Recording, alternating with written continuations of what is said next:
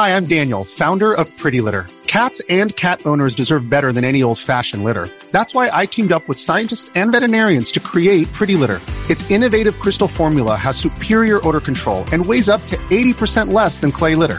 Pretty Litter even monitors health by changing colors to help detect early signs of potential illness. It's the world's smartest kitty litter. Go to prettylitter.com and use code SPOTIFY for 20% off your first order and a free cat toy. Terms and conditions apply. See site for details. Hey guys, welcome to this week's Roundup. Have some cool stuff to report, as well as an interview with Artemio, the creator of the 240p test suite. So let's just jump right in and start with the news. I'll start with a bit of nostalgia.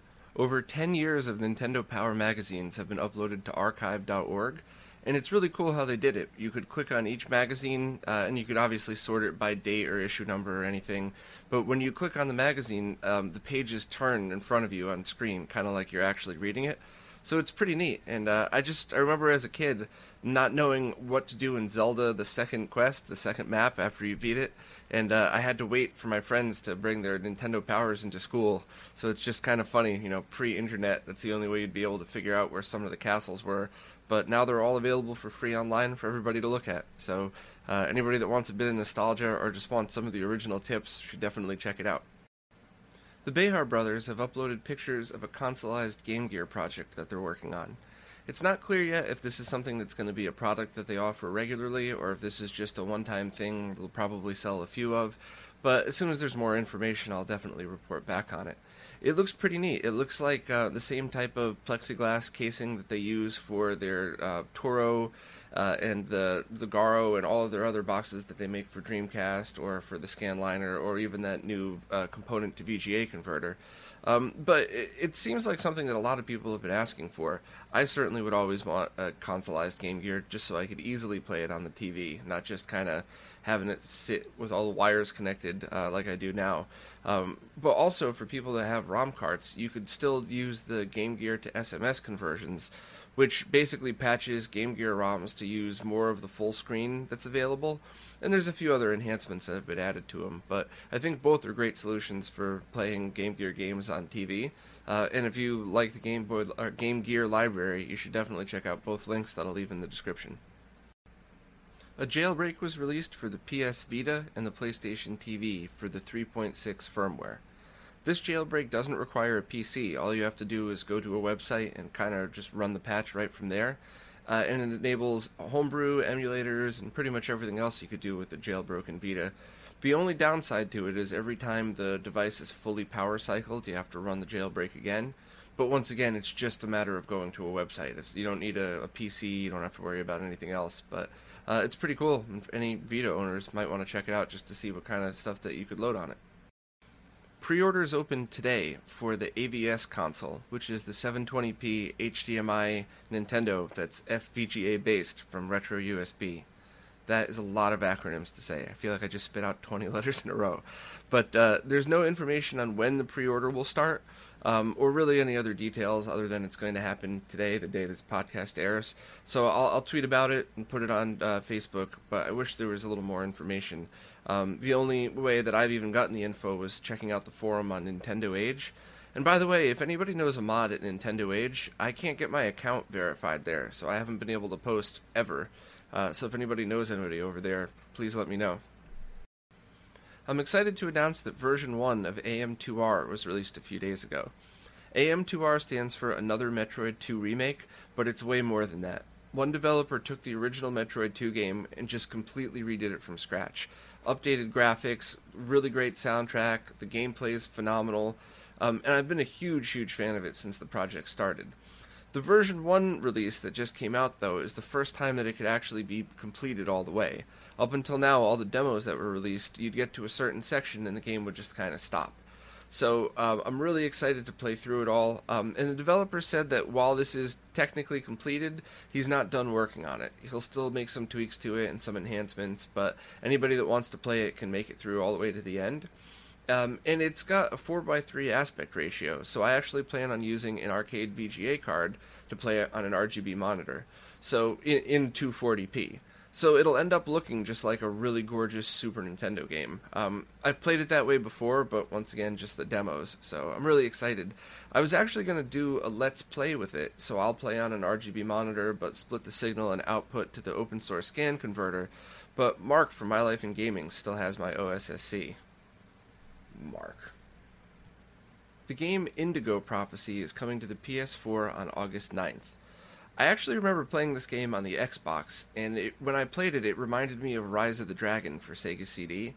And I always loved this style of game because it's a mix of old and new. So it reminds me of almost like a choose your own adventure book, but interactive, which is what a lot of the games of the 80s were for PC. And then with modern graphics and modern gameplay and a much edgier storyline, I think. But I'm really excited to see how it translates because I've heard mixed reviews about how PS2 games look on PS4, and I plan on getting it when I get my PS4K, whenever that comes out, probably October. And I really need to make time to go back and play some of these games just to kind of see how they translate and see what it's like now. And I also wonder what games like this would be like on an iPad, because I know Seventh Guest was actually released on an iPad, I think a few years ago actually, but I never got around to it. And I always loved that game on PC, and I think maybe with the touch controls, it might be a better experience on an iPad than on a console or even a PC. But if you played The Seventh Guest on an iPad, or if you have any thoughts on the PS2, PS4 releases, please comment below and let me know what you think. But when I do get it, I'll definitely go through and kind of report back on what my thoughts on it are. But I'm excited to try it. Innuendo Studios just uploaded a video about the Sonic the Hedgehog series. I really thought it was a brilliant video that went in and took a different look at why Sonic was created, how he's evolved over the years, and why it may or may not hold up as well as like the Mario series. And they were really down the middle about it. They didn't take sides. It wasn't a video that just made fun of it. It was pretty much just an informative way to look at Sonic from a different perspective. So it's a short video. I think it's only like 7 minutes long, and if you're a fan of any of the Sonic games, I really recommend it. It just offered kind of a neat perspective and a different way to think about the series, and it also kind of drove home the point that each generation of kids grew up with a different style Sonic. So as we grow up, we all remember Sonic slightly different than the other generation. So it was pretty cool. A member of the Assembler Games forum named Citrus 3000 PSI just uploaded a guide on how to make a digital audio mod for GameCube. Now, I plan on using the digital audio from the GameCube video board that Badass Consoles is going to be selling, but this is great if you already have component cables and you don't need a new mod, or maybe you just use a PAL GameCube with an RGB cable, so you really don't need anything more. Then this is a great thing to do, and I'm a huge fan of all the digital audio mods. So if you have a GameCube and just want a SPDIF Toslink connector, definitely check out the link and see if it's something you'd want to do. Stone Age Gamer just sent out an email to people saying that their Game Boy Advance EverDrive will be shipping soon. This is a little strange because the Stone Age Gamer pre-order happened before Crix's pre-order, but if you ordered directly from him, people are starting to receive their carts already. So I know it's a big spoiled brat perspective. Oh, I want mine first. I ordered it first. I know, I sound like an asshole, but I still wish some of these things were a little better planned out. You know, I was one of the first people to order it from Stone Age Gamer, and now I'm going to have it after everybody else. So, like I said, I know it's a whiny attitude to have, but I just, hopefully these things will be planned out a little better in the future. On other news for the GBA Advance, Game Boy Advance EverDrive, Crix has shown pictures of it working on a Nintendo DS, so it is really compatible with pretty much anything a Game Boy Advance is. And YouTube user Floob has posted a review of his that he'd already gotten a few days ago, and it does look like a great piece of equipment. So I'm still really happy I ordered mine, and even though I already have pretty much all the Game Boy Advance games I'd ever play, it's nice to know that I'll be able to play the ROM hacks and just have the opportunity to try any of the other Game Boy Advance library that I'd wanted. And for the last bit of news, Super G has sent me a prototype of the G-Comp switch.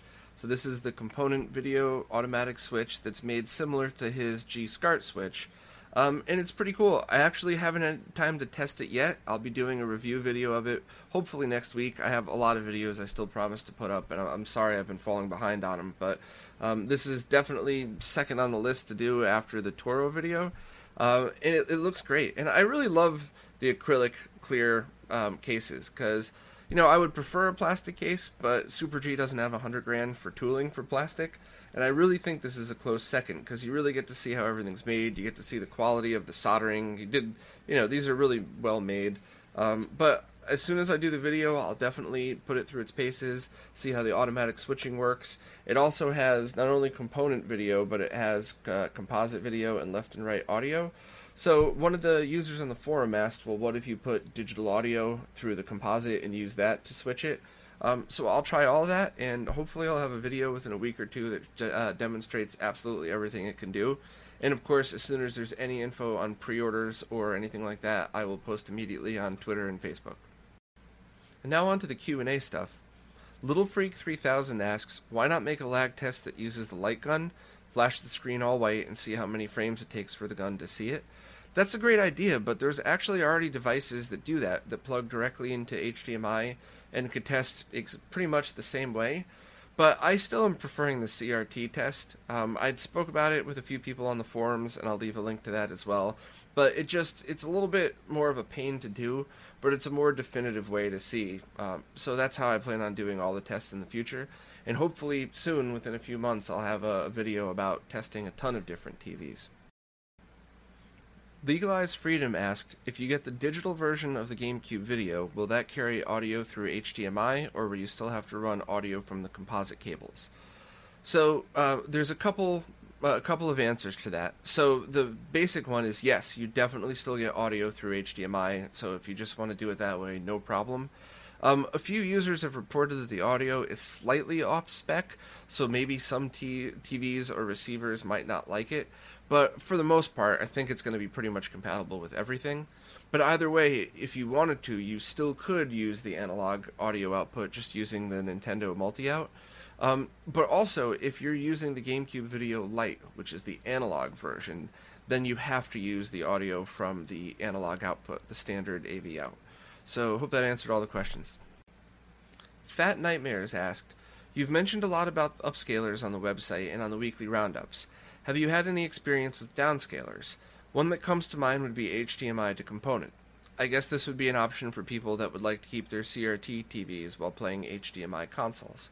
Well, that's a great question, but that's actually two separate things that you're talking about. So, first of all, going from HDMI to either VGA or component isn't downscaling, it's just going from digital to analog. And because you're not actually changing the resolution, there's no lag at all in these converters. So it's a zero lag solution, you could plug it right in and it'll work fine. I've actually done this a bunch to play things on my Sony BVM monitor. And depending on which monitor you have and how high-end, you could actually even get HDMI to HD SDI. So it stays digital the entire time as long as your monitor is compatible with the signal. And don't forget, you could also play in component video on a lot of these. And you could even use component video to VGA or RGB converters as well. Also zero lag solutions. The other side of that is going from one resolution down to another. And that is what downscaling is called. In the most common scenario you would see this in retro gaming is using an Extron Emosha or an Extron Super Emosha to go from 480p VGA down to 240p. Some of the most common uses for this would be to take an Xbox 360 with the VGA output, set it to 480p, and be able to play some of those older style games on an RGB monitor in 240p, so it would look and feel like an old school console game. Another reason that you might want to do that is if you have a laptop or a PC that doesn't have an arcade VGA card in it, and you wanted to play on an RGB monitor, you would just set your PC to 480p, 640 by 480, put it into a Super Emosha, and then plug that into your RGB monitor. So there's actually a lot of people who are playing AM2R, another Metroid 2 remake, this way. So they're able just to take that 480p signal and have it look just like pretty much like a Super Nintendo game on their monitor. So I hope I answered the question properly, and if you have any more questions, please let me know. Hopefully I made that as clear as it could be. Next, Tom Stogner asked, my question is in regards to the disc-based systems. I have EverDrives for NES, SNES, Genesis, but things like GameCube, PS2, and Dreamcast, I'd like to have a hard drive or SD card installed that basically works like a flash card. Who makes these things, and which one's easiest to find to start with? Well, there's lots of options for each. For GameCube, the easiest is to just get an Action Replay boot disc and an SD card reader that goes into the memory slot. You could also get mod chips for those that just use CDRs, but the SD card is how I prefer to do it. PS2, you could actually use the network adapter that has the hard drive attachment to it, and you could use FreeMcBoot to have a soft mod, so you could boot all the games from hard drive. And if you use an IDE converter, you could actually even put an SD card instead of a hard drive, which a few people have done. Dreamcast and Saturn actually have ODEs, optical drive emulators, where you would unplug the CD-ROM drive and plug this in instead. But basically, there's separate solutions for many of the disc consoles now. I'm still really waiting for one for the Sega CD, but they're still coming out. People are working on them, and it's definitely something that's going to happen eventually. But I'll keep my ROM cards page updated with all of these different solutions as these new technologies come out. But yeah, I agree. It's definitely cool and definitely something that more people would want. The creator of the Retro DC Power Supply, Ben, had a question. He said, would you say a European GameCube, Game Boy interface, and RGB is the ultimate affordable solution for Game Boy Color, Game Boy Advance games on TV? If you live in Europe, yes, at the moment, definitely, because shipping would be pretty reasonable. So you would just get a good quality RGB cable, and then the Game Boy interface. So you'd probably want to do a Action Replay disc, just like I just spoke about, and boot it from an SD card. But yeah, I mean, it's a great quality 240p output. But for anybody that's not in Europe, just the shipping alone would probably cover the difference between the new GameCube Video Lite that Badass Consoles is releasing soon. So for Europe, yep. For everywhere else, I would probably say just use that because it's just an easier solution, and you are getting a little bit more out of it. Because even if you get the analog, then you get component, VGA, and RGB all from one output box. So hope that answered your question. Nathan Chowning asked, I'm wondering if you've noticed any weird centering issues with 480i signals on a PVM. I'm just starting to get into GameCube, and I noticed today that my PVM 14N2U is shifting 480i signals about an inch to the left. 240p seems perfectly centered. Any ideas what I can try? So, I haven't seen that problem, but just speculating, I would guess a few things. On these PVMs, each resolution has its own calibration. So if you calibrate it for 240p and then 480i signals in there, you might have to mess with things again. But also, anytime syncs changed, you're going to probably have things moved a pixel or two over, but not an inch. An inch seems pretty extreme. An easy solution is using an Extron RXI box. So I always recommend people get these because you can get them fairly cheap if you're patient and watch on eBay. And they have centering controls. So if you're not comfortable messing with any of the calibration stuff on an RGB monitor, it's literally just two buttons. You just twirl the horizontal centering to one way and then get it lined up. And then when you have 240p, you can go back. It might be a little bit of a pain for games that switch back and forth between the two, but at least it's a simple solution that there's no way you could damage anything, and the worst thing that could happen is you just unplug it, plug it back in, and it goes back to the way it was. So if any experts want to chime in on what problems he might be having and ways he might be able to fix it, please put that in the comments. But an easy beginner solution, which I like to use, is just by getting an RXI box for the final tweaking. Patrick Trainer posted in the comments about something I had completely forgotten about. He reminded me that some Dreamcast games won't output on RGB at all. So I had forgotten about that because the only time I'd run into it was one of the Street Fighter games. But even though they're all analog signals, certain games will output on composite video and on S-video, but not through RGB. There are patches available, so you could patch an ISO and then burn a CDR of it, but there's no way to get them to work on an original disc. So I updated my Dreamcast page, and I'll post a link to the link that he'd shared with us that shows which games have the issue. And then I would just, if you want to play any of those games, I would just Google the title and RGB, and you'll be able to find the patches available for the ISOs. If anybody knows why that is, please post in the comments, because that really doesn't make any sense to me on how they could a game could be programmed to not work on one of the analog signals. But definitely curious to know what was up with that. And for the last bit of Q&A, there was a discussion in the comments that pertained to what I had said about the Nintendo NX and how if it's a failure, maybe Nintendo won't make hardware anymore. And people brought up a lot of good points, and everybody stayed really friendly, too. There were no nasty comments, which I always appreciate. There's no reason to get nasty on the internet. But a few that I wanted to share with everybody. LeeChuck333 said, Nintendo will never go software only. Eventually, Sony and Microsoft will stop making consoles and just make PC games.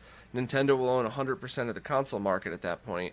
Until that happens, Nintendo will keep throwing shit at the walls to see what sticks, and then we'll go back to making more traditional consoles when Sony and Microsoft bow out. You know, that is an interesting perspective. Microsoft has already talked a few times about getting out of the console game, and they've already made their Xbox app available on all Windows 10 PCs. So it might actually get to the point where all newer PCs are powerful enough to play these games. And I mean, I don't see that happening anytime soon, but it's a good point, and it's worth kind of thinking about. Also, Will Mitchell said, I think Nintendo's got pretty insanely deep pockets, so I don't see any guarantee that Nintendo would follow Sega's lead. That's a good point, too. Nintendo has notoriously been conservative with their money, which is a good thing. And, you know, in times like today, especially with the tech boom and everything, you get these board of directors that just every year they just want to get a bigger yacht and a bigger house and a bigger plane, and they're just wondering why their profits don't keep skyrocketing. And the truth is, if you have a great product, you might not be able to make a follow-up product that's as great. So then, you know, profits dip, people say you're losing money, but you're not. You're actually just a company who, over the course of a long period of time, is sustaining itself. And Nintendo's consistently done that. They've always had the dips where maybe they weren't the most popular person out there, but rather than, you know, freak out and spend a bunch of money, they don't look at it as yearly earnings. They look at it as long-term over the course of the company. I'm sure their board of directors always gives them shit about it, but the actual people who run Nintendo really have that view. So yeah, both are great points. And I'm still just so curious to see what's going to happen next, because maybe the NX will surprise us and be this awesome piece of hardware, or maybe LeeChuck is right and they were just putting out something to see what would happen, and maybe it'll be the next Virtual Boy, or maybe it'll be the next Wii, but they just keep pumping out Mario and Zelda and Smash Brothers and go from there. But yeah, great comments, and thanks again to everybody who always participates in these comments and discussions, and thanks to everybody for mostly keeping it cool. It's totally okay to disagree, but you know, I just never understood why people turn into tough guys on the internet. So thank you to everybody. Up next, we have the interview with Artemio, the creator of the 240p test suite.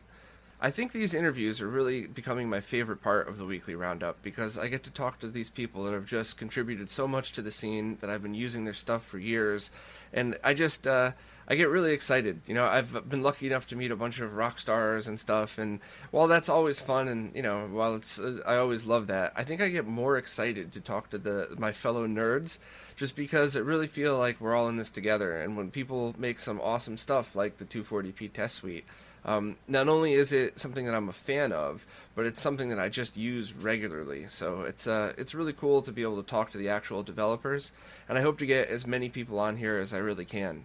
Anybody from fellow forum users that always help, to the guys like Artemio that really just make the stuff from scratch. So I hope everybody enjoys the interview as much as I did, and thanks again for Artemio to come on short notice and do the interview with me. So here you go. Hope you enjoy it. Hey guys, we're here with Artemio. How you doing, man? Hey, I'm doing fine. Thank you. How are you doing, man? Good. Did I pronounce your name right? Yeah, Artemio is fine. All right. I always screw up all pronunciations. I spent a lot of time in China, and trying to pronounce my friends' names out there was just embarrassing. They used to laugh at me when I would say them. So hopefully I got at least Artemio right. Yeah, you did. Cool. Well, thanks so much for doing this, man. I've been a fan of yours for a long time, since I first found that 240p test suite. So I really wanted to have you on and kind of tell your story and kind of see where this all started from. Oh, thank you very much. I'm also a fan of your work, so I really thank you.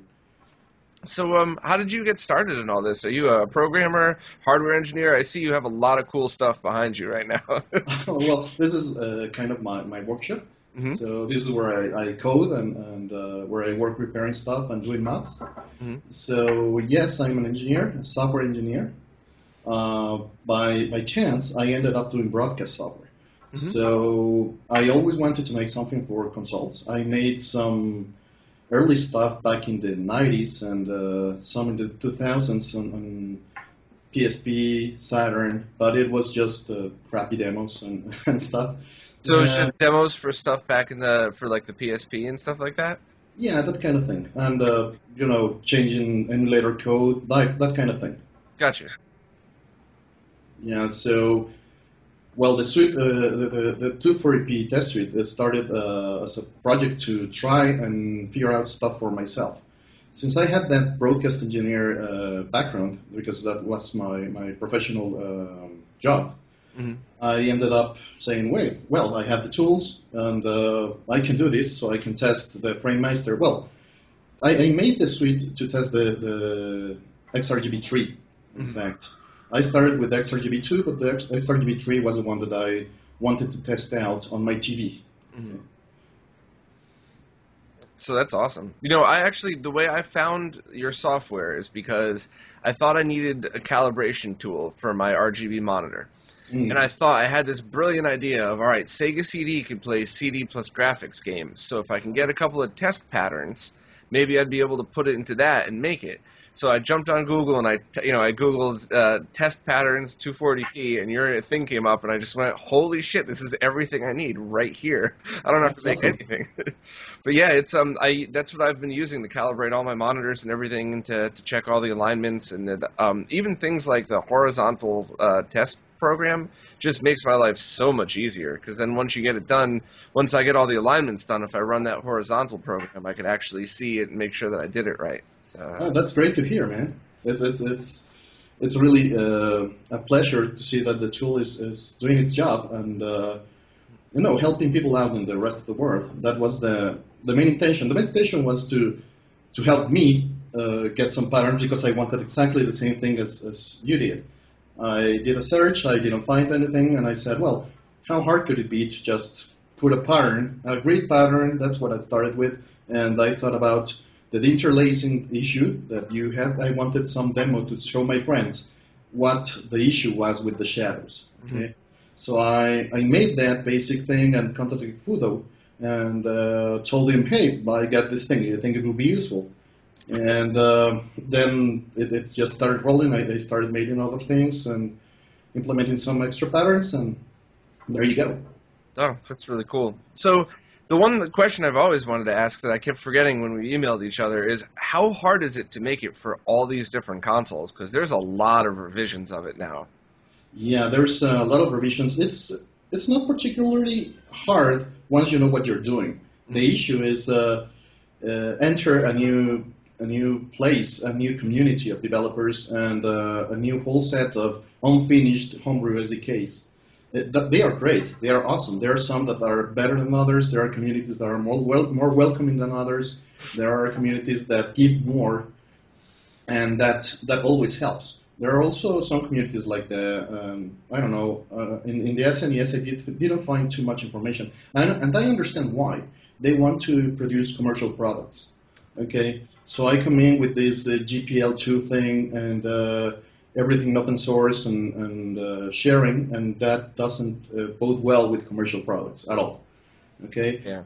And I only use homebrew SDKs that fall into licenses that permit me to do that, because the secondary target of the suite is to help people that are in the same situation I was to go into a console and say, hey, it's not that difficult to just do something.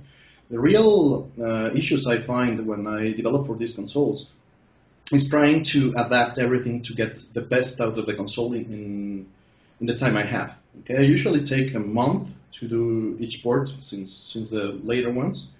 The N64 port's been an exception. I've been off that thing for about 2 weeks right now. I'll go back to it eventually. But the real difficult thing is to figure out the correct resolutions, if the homebrew SDKs give you all the tools that you need, or if they don't.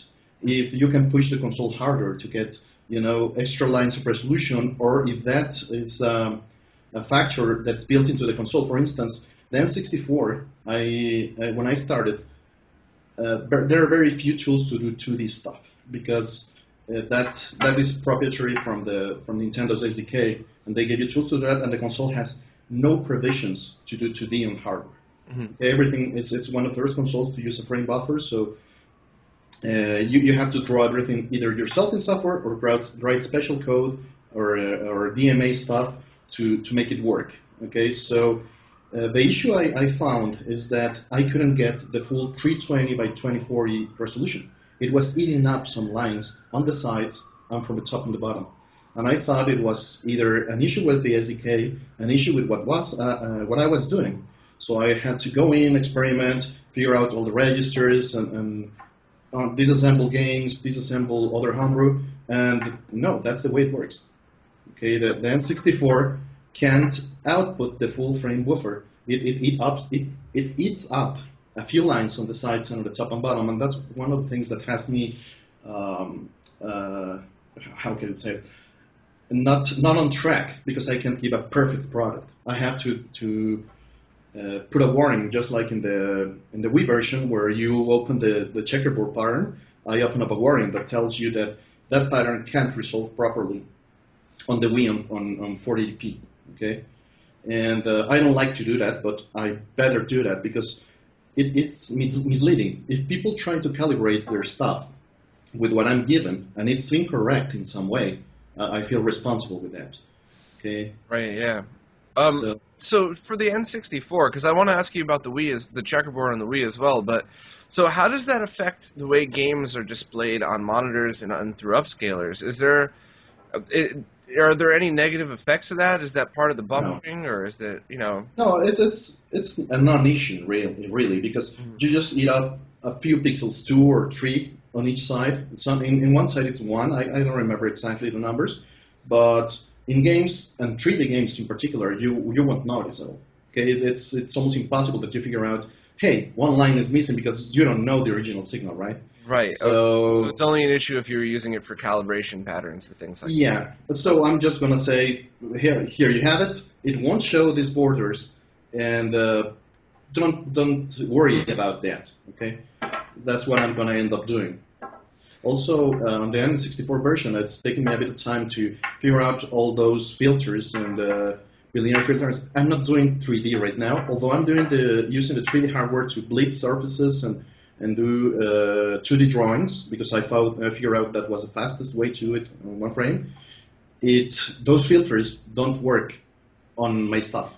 Okay, when I turn them on, they don't show up, only on the font. So I'm working on that to have something to show off how those filters affect the end image. Yeah, I think that would be something that people would really love too, because people, My Life in Gaming did a great job with their showing the video of it. But if somebody could just have a button to press, so they load up the test suite and just go, left and right and switch back and forth, that'd be a really great demonstration of it. That's the thing I've been a bit stuck in, because I'm not doing polygons. Okay, I'm doing 2D stuff. Although I'm using polygons, just like in the Dreamcast, there's no 3D, visible 3D that gets affected.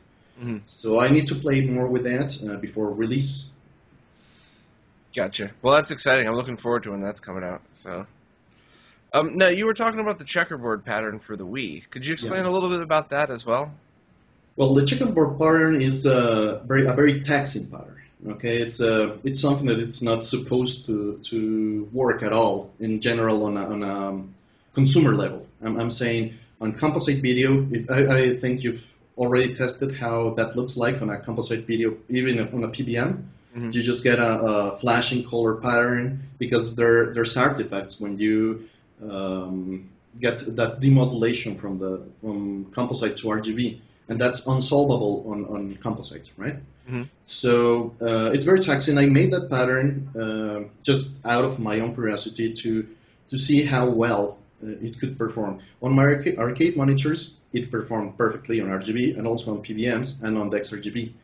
But it's just one pixel on white, one pixel on black, and then the next line shifts to the right. Okay, so you get just like a checkerboard. Mm. And a few years back, I believe that somebody posted on Shoot 'em Ups forums regarding that comparison between the GameCube and the Wii, okay, and the video.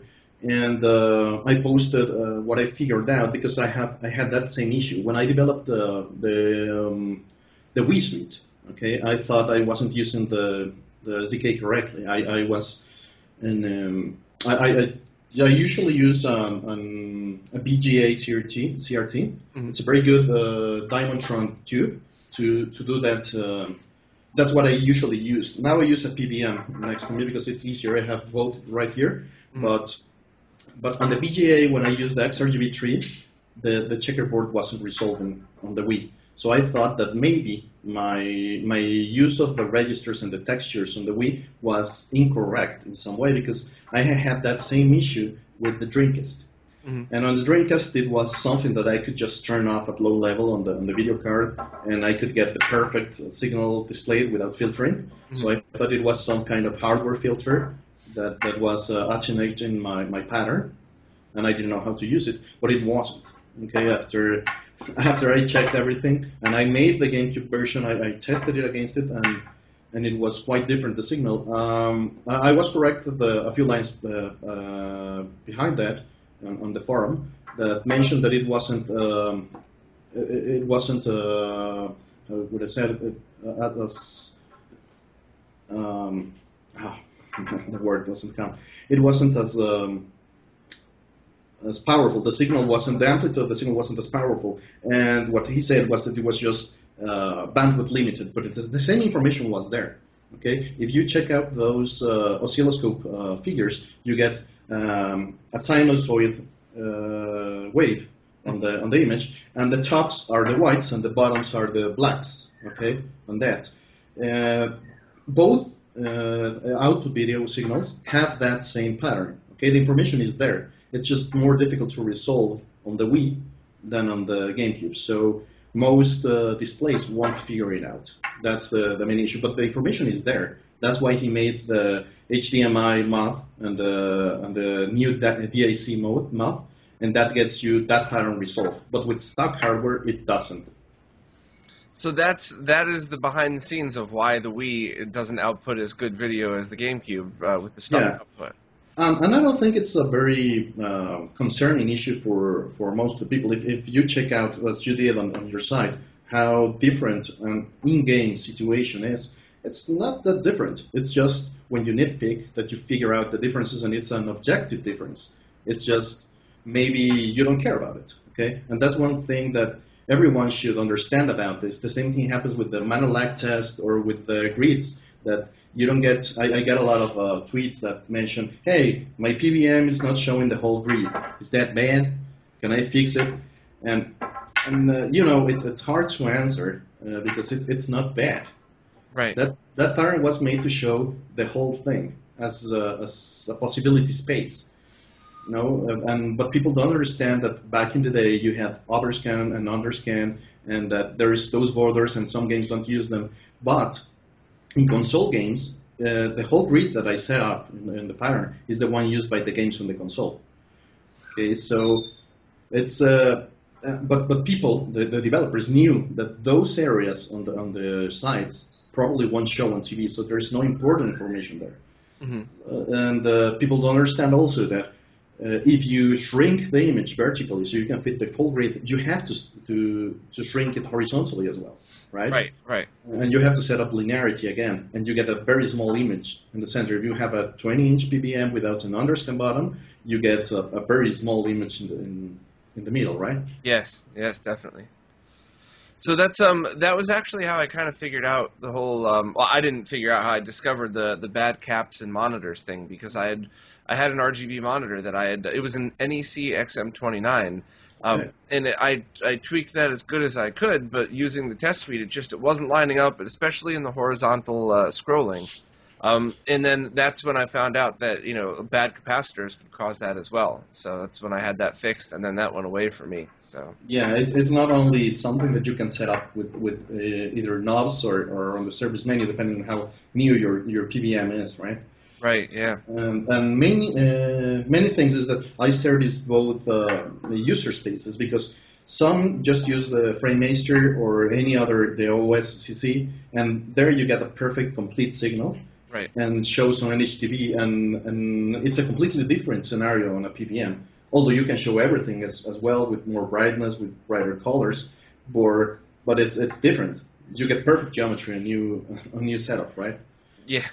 It's getting perfect geometry on a CRT is an art form. I've come close, but I've never done it. I think Phone Dork has gotten a lot better results than I have. I think he's really sat there and tried his best to make his BVM perfect. But it just comes to a certain point where you get it so close, and then you tweak one little setting, and it kind of throws something else off. So then I just put that setting back, and I call mine good enough. They're not perfect, but I would really love to find like a professional calibration service that charged a fair amount. I would spend a few hundred if I could drop my monitor off and have it look perfect when I was done. So yeah, I understand, and once you fall into this rabbit hole, it just never ends if you want to, right?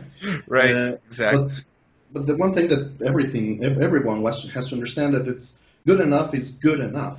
Okay, it's many that get their first CRT and it's a PVM are disappointed that that's the perfection of it, right? And that's because they never got an original CRT back in the day. And I don't know if you've already tested a consumer level TV with the suite.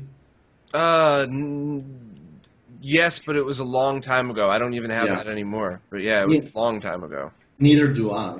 But it's horrible. Okay, you get composite and even S-video, and every single pattern is very hard to resolve. And you have bad geometry, overscan, you can't set up the colors correctly, and people try to get the best out of it, and it's frustrating, but they have to understand that's the way it is, and it's they didn't get necessarily screwed up, or they are not doing the things wrong. It's simply that's the way they are. It's funny, I often forget that there's a whole generation of people now that have never used a CRT before. So even a bad flat screen monitor, you could calibrate that, at least the geometry-wise, pretty good. Yeah. But yeah, you're right. I never thought of that until you just said it. All the people that haven't used one before probably are confused when they can't make it perfect. Yeah, and it happens a lot. I have a few podcasts and users on my YouTube channel that when they listen to what we do, and they are a new generation. They are in the 20s, okay, and they get a PVM and they are really confused about that because there's people that just want to get out the best, right? And that's a very relative term because the best is depends on what you need. I always answer those questions with, what's the best CRT I can get? What's the best HD TV I can buy? And I always ask back, what's the amount you want to spend? What's your necessities and your requirements? Do you know what you need and what you'd be happy with? And most of people don't know that. Okay, so it's better to first figure out what you want, not just try to go out for the best in social general terms, because you won't find you won't find it fulfilling for yourself. Just like the guy that made that article, I don't know on which site, we didn't find it fulfilling. Yeah, exactly, right. And he was just searching for the best as a general consensus instead of the best for himself, right? And all he probably needed was just a Wii and a basic CRT so he could play those old games on the Virtual Console. That would have been fine. Of course. But that's actually something I recommend to a lot of people when they say, because I get a lot of emails like, hey, I read your website, it looks really interesting, but where do I start? I don't really know how much I could spend. I don't know anything else. I just say go, look online and see if you could find a CRT for free. A lot of times you could find them for free now with an S-video input, and then just go get a Nintendo Wii and some Virtual Console games or hack it and start from there. And see, and if you love it and you said, oh, I just want more, then start buying original consoles, get a monitor, get something else. But for many people, that's just been everything they needed. They were just able to play it right in the Wii, and they were happy. Yeah, I agree. That's the best way to start in a way, right? Because just don't try to be forced upon opinions of others. Mm. Yeah, make yours. That's the best way, I guess. Yeah. Yeah. So man, I just forgot what I was going to say. I'm sorry. No problem. So you started this, the Dreamcast was the first one that you wrote the suite for, correct? It's the second one. I first started with Sega Genesis, as a matter of fact. Oh, okay. Yeah, because it's not the only console I grew up with, but it was my main console back in the day. Okay? Mm-hmm. So I wanted to use it, and I wanted to use that new SDK that was out, that's been for a while from Stefan, and it's a C SDK, so it's very easy to get into.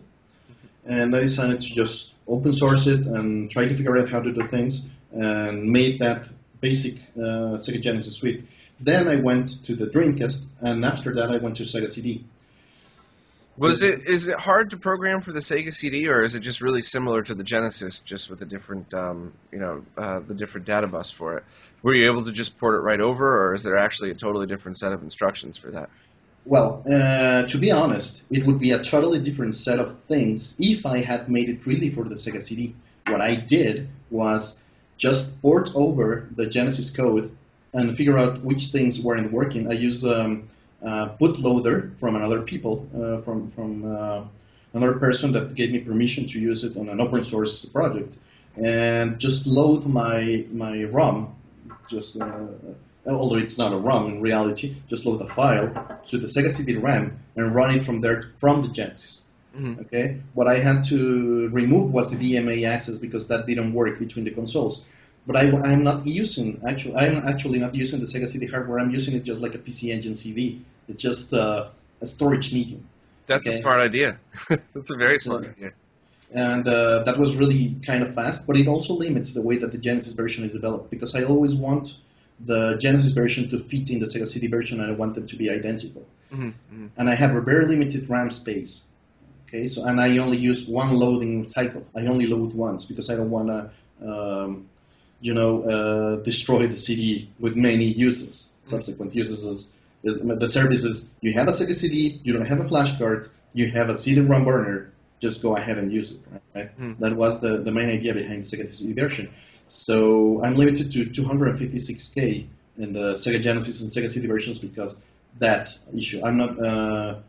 They're not as graphically or acoustically as good as they could be because of that.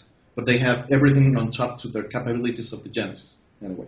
That's a good idea, and that's how I first started using it, was because I didn't have a ROM cart yet. So I figured, Sega CD burns or reads CDRs, so that was perfect. That's why, that's a great idea, and that's a good thought too, not the reloading thing, because Sega CDs they're starting to fail a lot now. So yeah. So that was the idea, and that was the idea behind the Dreamcast version, and also the idea behind the PC Engine CD, Super CD, and well, their arcade card. I really didn't use it, but it's there, mm-hmm. right? It was try to give the same experience when they don't have a flash card. Okay, so they could be just used by anybody, as many options as possible. That was one of the goals when I did that, and the second goal was to learn how to code on each one of those consoles and which challenges they presented. Which do you think has been the hardest console to write for? Nintendo 64. I've heard that. Yeah. Yeah, it's just because it's very bare bones, but you have more power than I imagined at first. I thought it was really bad at start because I couldn't get it to update every frame when I just was copying the stuff to screen, just like any other console. It's a generation that's in the middle of two things. You know, when you program for 16-bit or 8-bit consoles, you have specialized hardware to deal with 2D. It doesn't cost you in terms of CPU cycles to draw stuff to the screen. It costs you to place the stuff on RAM, mm-hmm. but not to draw. Once you have it there, you can have the console redraw everything every single frame, and it's costless. Okay, it's free. And Dreamcast on the other side, it's so powerful compared to a Sega Genesis that everything you see, every single font, every single letter on the screen is a polygon. 2 polygons, as a matter of fact. You get 2 triangles with a texture map, and you have the shadow, so you have 4 polygons for every letter on screen. Because I draw the black shadow of the font, and then I draw the letter on top of it, so it looks like it has a drop shadow. But I'm drawing 4 polygons for each letter, and it's in reality just like Paper Mario kind of thing. I draw everything on polygons, yeah, and I draw everything on 2D on top of that with polygons. But it's so powerful that it's effortless. I can redraw the whole screen every single time when I use polygons, the PBR, that it's really fast. It has no issues. When I was doing it on frame buffer with SDL, it was really slow. I had to drop that in a week. But the N64 is in the middle. You don't have 2D hardware, and you don't have as much power as on a Dreamcast. So I had to experiment with every single way of drawing. Either draw by software, copy by DMA, use the RDP to copy things, use the RSP to copy from woofers, and I had to time everything inside the console. And you don't have a debug output, so you can't. When you're programming consoles, you don't have a way to figure out stuff unless you print the screen. In general terms, you may have some other facilities, but on the N64, I had to time everything and print to the screen how long it was taking to draw my stuff with every single kind of way I figure out the things and try to combine things to get the scroll working, because the N64 doesn't have a 2D scrolling hardware thing. On a Genesis, you can just tell or a Super NES, you can just tell the console, scroll this thing 1 pixel to the right, and it doesn't cost you, it's free. Okay. On the Dreamcast, you can just change the coordinates of the polygon 1 pixel to the left, and it works. But on the N64, you have to do some other things, because you have the scrolling you can do, the copies you can do, can only be aligned to the memory, and the memory is 64 bits. And if you are using 16 bits, you can only scroll 4 pixels at a time. Okay, so my scrolling was jerky. I had to figure out some ways to get that working. And it was just a scrolling test, and I spent like 4 days doing that. Jeez, wow. You know, that all the things that I've read about the N64, I remember when it came out. I was in high school when it came out, and I just, I liked it, but it seemed like they weren't ready yet. You know, the Mario 64 graphics were amazing, the gameplay was good, but it just... You know, there was a lot of elements that I felt were missing, and then in the later consoles, GameCube, Wii, everything seemed, pretty much perfect. And I bet you it was that not knowing how to program to that completely different style, 3D versus 2D, and I guess that's also why there probably wasn't a lot of 2D side-scrollers, because they weren't able to do that on the N64 as well, right? Nintendo, apparently, I haven't checked the official documentation because I tried to work in a clean room environment with only homebrew stuff, but a friend of mine tells me that they have some facilities for 2D, okay, but it's not as advanced as on any other console. And also, it was a 3D era. It was what killed the PCFX. It was what made the Saturn lag back, right? Yeah. So everybody wanted to do that, and storage and movies was a big part of it. So the Nintendo 64 had an issue there, right? But after having my struggle with the console, I've learned that the 2D looks really amazing if you do it, if you have the facilities to do it. It's pixel perfect, okay? And we never saw that because everything was kind of 2D 0.5 or 3D, right? And we didn't get proper sprites in 2D all the time. That was something that we didn't get, and then the console can do it perfectly well. Huh, that's interesting. Yeah. I wonder if a new N64 homebrew scene will eventually open up and port some cool 2D games to it. I'm sure it will. There's the Doom port. There's a lot of things out there. Okay. Yeah, I haven't tried the Doom port myself yet, but I read good things about it. I keep forgetting to. I should try that as soon as I can. But the developer's always posting on the Crix forum. So I forgot. Now you just reminded me. I have to go back and check that. Yeah, I had to. Honestly, that was one of the main things that helped me out. Figure out. Although the rendering way he uses on Doom is it's the way Doom renders things. It's not useful for me. It helped me to figure out some stuff out. Mm-hmm. Cool. And that's a good thing about open source. Yeah, and that's a good thing about our community too. Is a lot of people are willing to help. Some aren't, but I would say most people are. Most people are willing to help out and do. So. I agree with that. Yeah. So if you have all of these different consoles that the 240p test suite is available for, and you want to calibrate your RGB monitor, do you do it with is there one best console to do it from, or does it not matter, or because my favorite console is SNES, should I calibrate it from the SNES to make sure? Is there something you would recommend for that? Well, obviously it's something I've dealt with in the past. It's a very interesting question. I usually use either the Wii, GameCube, Dreamcast, or PC Engine versions. Okay, because those have the most power and most resolutions. Okay, Gotcha. I tried to give a proper SNES and Genesis way of rendering things on those three versions. That the Wii and GameCube version are basically the same thing, right? Right. But what I did was place patterns in 224p as well. And I made it so that you press one button on that pattern, it changes or switches between Genesis and Super NES. So you get, the Genesis just, I can remember correctly, but I think it's one line below, starts one line below, and the Super NES starts one line above. So you can just switch that and check out how those align for Genesis Super NES. But in general terms, I would advise that for color, you calibrate with one of those three, Dreamcast, or GameCube or Wii, okay? Because you get the full gamut.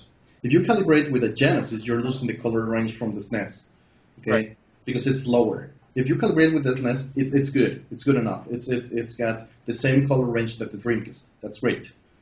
Okay, because it has a video mode that can show the 256 colors, and I use that for color calibration. So the SNES is good for that. But the SNES is bad for resolution, because the SNES is 8% smaller resolution than the Genesis. Right. Okay, the Genesis can do 320 by 240 in PAL, but 224 in NTSC. And the SNES can do 256 by 240, but they never use that, or 256 by 224. That's what they always use, yeah. Yeah, but that's exactly what they use. And the Genesis can do also 256 by 224. So you can just use the Genesis to calibrate for both the Genesis and the SNES. That's interesting. All right, because I think I've been using the SNES to do it, but now next time I go to calibrate a monitor, I'll use the Dreamcast. That's cool. That's good advice. Yeah, and in general terms of resolution, I advise to use that proper console, the one that you're using, because the signals are not identical.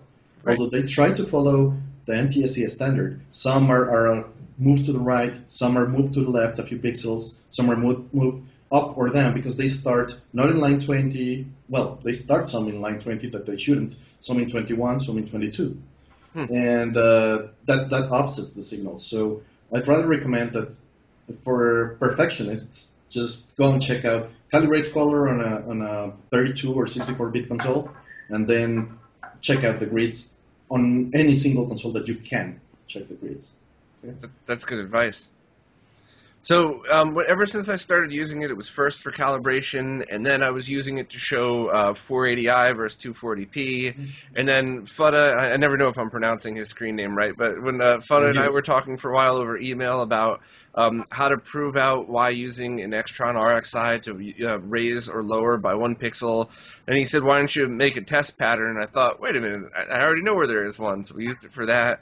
And now recently, it's been the stopwatch test that's been amazing for me, because I never, I've done lag testing before, but I never really had the means until I got some of my extra equipment this past year. And now that's just great, and it's fun. It's fun to prove all the, FrameMeister is about 1.5 frames, open source scan converter, very little lag to zero, pretty much zero.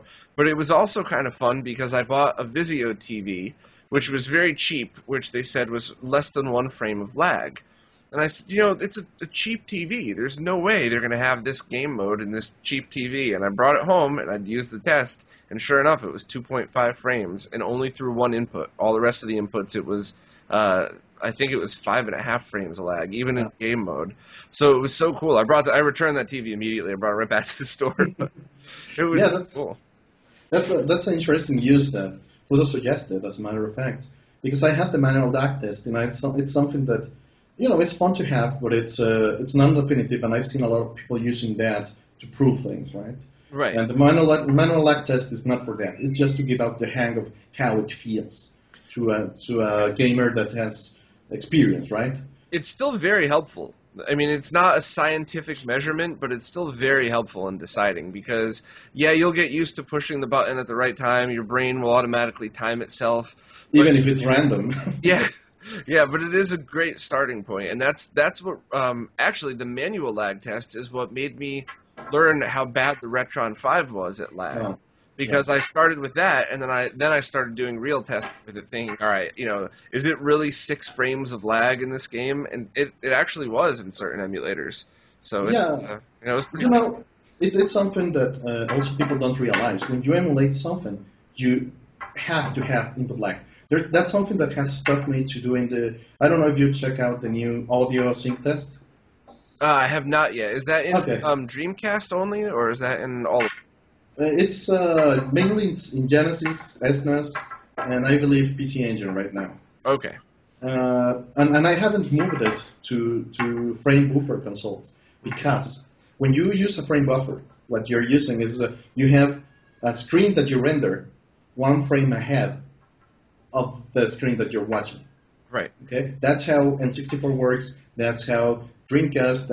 That's how every single console from that line of 3D development works, and also all 3D computers right now. That's how they work. You're always one lag behind in code from what you're seeing because you render something, you upload it to the video card. Okay, the video card renders that to the screen, but you're always drawing one frame behind. Mm-hmm.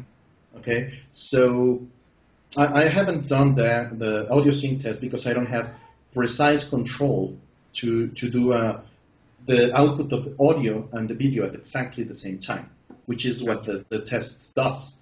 Okay, I have to lag it and hide the lag to the user just as normal current games do. They hide the lag. Okay, so in emulation, that was the thing that started this theme. You always have that frame of lag from that PC against the console. I mean, the classic console.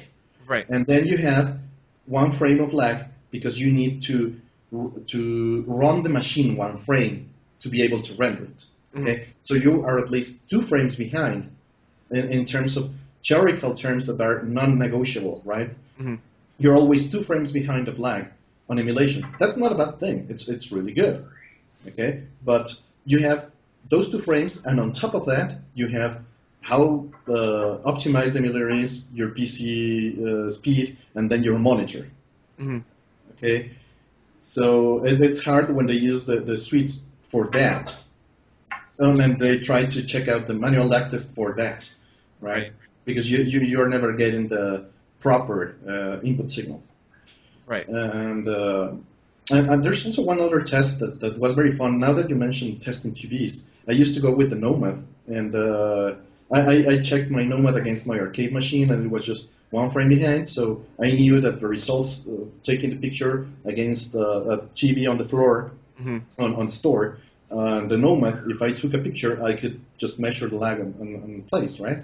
Mm-hmm. And that's what I usually did. But later on, I made a test for the Dreamcast that I'm sure nobody uses it because nobody has a microphone.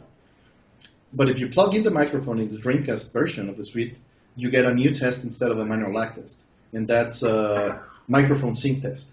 And what you can do is via a fast Fourier transform, I digitize the audio, play a 1 kilohertz audio tone, and give you the lag of the TV based just on that. So you could actually, with the Dreamcast and the microphone, you could actually test the screen lag just by running it and having it detect it through that? Yeah. Wow, that's pretty cool. Yeah, it's based on one fact, that the audio is delayed the same time as the video by the TV. Mm-hmm. Okay, and most TVs do that. So is that what, when you said you had the audio test into the Super Nintendo version now, is that something similar?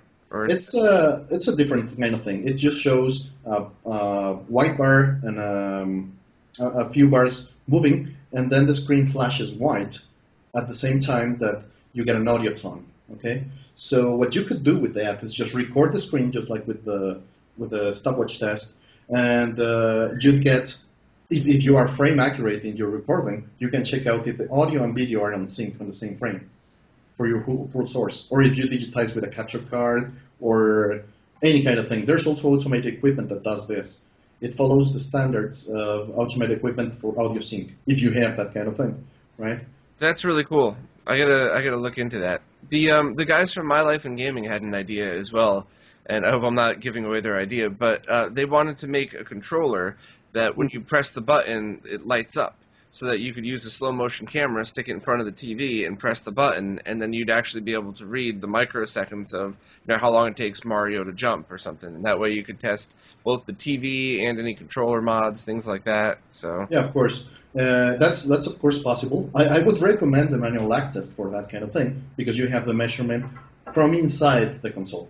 Okay, Right. you know that when I put that thing out and the audio sync, for instance, I guarantee that they're in sync by oscilloscope. I check it on hardware and I check the video signal, the audio signal, and they last 2 frames. Exactly 2 frames, not more and no less, and they don't start 1 millisecond behind or before they should. That happens in those consoles I have control with. Okay, but I haven't released it in any other ones because I don't have a precise control for an audio effect to be synced with the video effect. So it's funny that you said about the Nomad because my cousin Scott and I are planning on going to a Best Buy soon and going through and to test all those TVs. And the idea that I thought was because the NES version of the 240p test suite, if you use that on a high-def NES, you get both simultaneous outputs. So I could take my little 8-inch BVM, I don't know if you can see that, but I have a little 8-inch BVM monitor. I could be able to carry that in, plug that in with composite, and just snap a picture. I also thought of using the Nomad, but when I was testing the Nomad screen, I thought it was about a half a frame of lag. Is that true?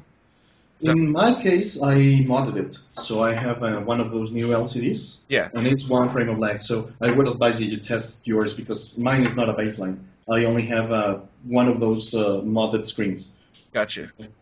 But yeah, we plan on going in, and my whole thing is I want to go through, and if it's got 2 frames of lag or higher, or more than 2 frames of lag, then I'll write down the model number of the TV and move along. If it's got 2 or under, then I'm going to not only double check again, but I also want to test the open source scan converter 720p mode, and I'm going to bring the HD retrovision cables, probably just with a Nomad actually, to do that, and then test the lag on the Nomad as well, so that I can know the difference. Is there a difference between lag in 720p mode and in 240p mode and in 1080p mode because of the high def NES? So you'd actually get the 3 modes that you'd be able to use because nothing that does 4K natively. So hopefully it'll be about a month or so, but I would love to come back with a bunch of data for that and see. And we'll be using your test suite and the Nomad trick and everything. So Right. Yeah. And just check out that PVM because that's going to be the best baseline that you get. Okay. Definitely. Yeah, I'm going to try to get it all on video. I can only imagine what the conversation with the manager is going to be like when you see 3 guys walk in with a handful of equipment. Like, hey, just leave us alone for an hour. We'll be fine, I promise. That's a lot of work. I've been there before, so I can tell you what happens in general terms. At least here in Mexico, when I go and do that, people are the salespersons are very interested in that because they've been fed what PR or marketing gives them regarding those specs, right? And the Samsung guy's there, the Sony guy's there. Well, no longer there, but the LG guy, and they just, hey, your thing is not doing what you said it did, right?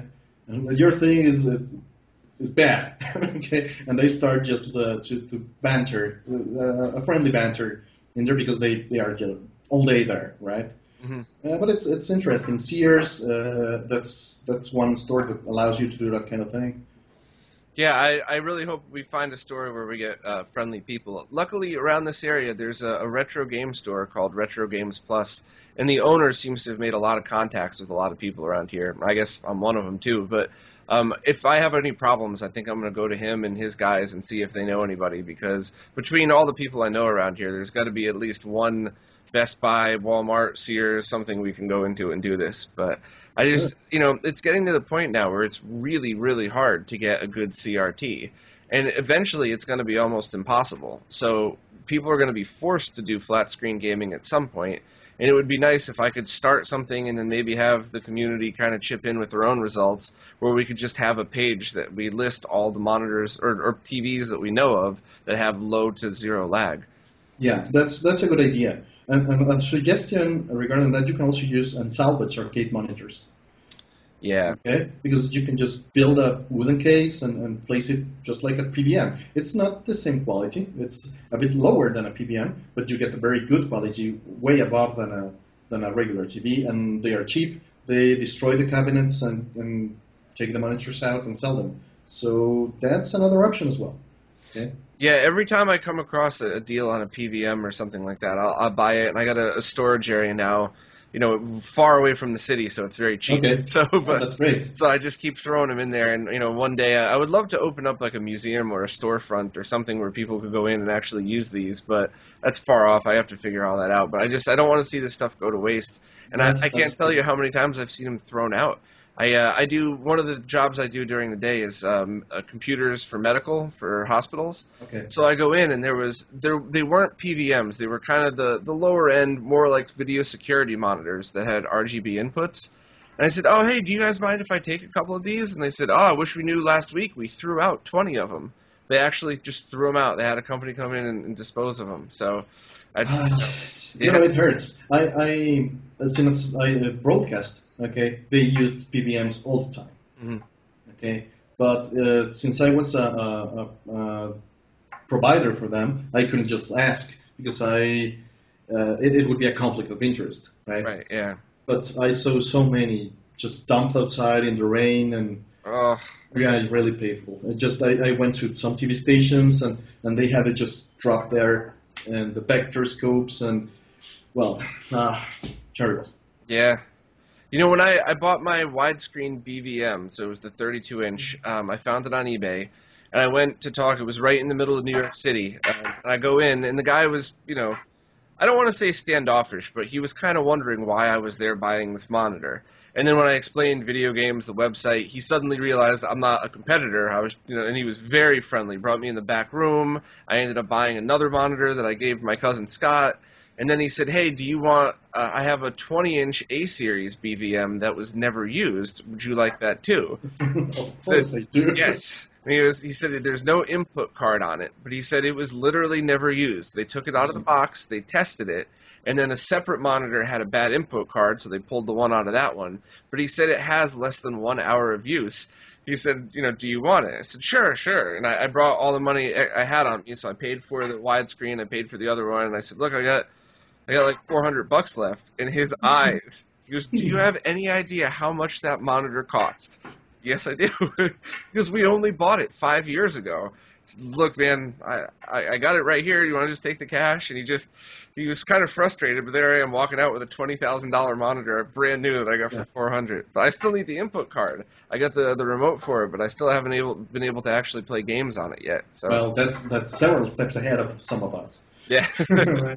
Yeah, that's also happened to me. I go to people that sell these things, and I go with the Dreamcast suite and test the monitors to figure out which ones to buy and stuff for friends or for myself. I don't have as many. I have 1, 2, 3, 4, 5, 6 PBMs, one 8-inch, just as you do, and a JVC that this one was the one that I used to use at work when I made software for SD TV stations, right? Mm-hmm. So this one has a story, but I don't use it to play. I just use it to develop because it's this 40-inch one.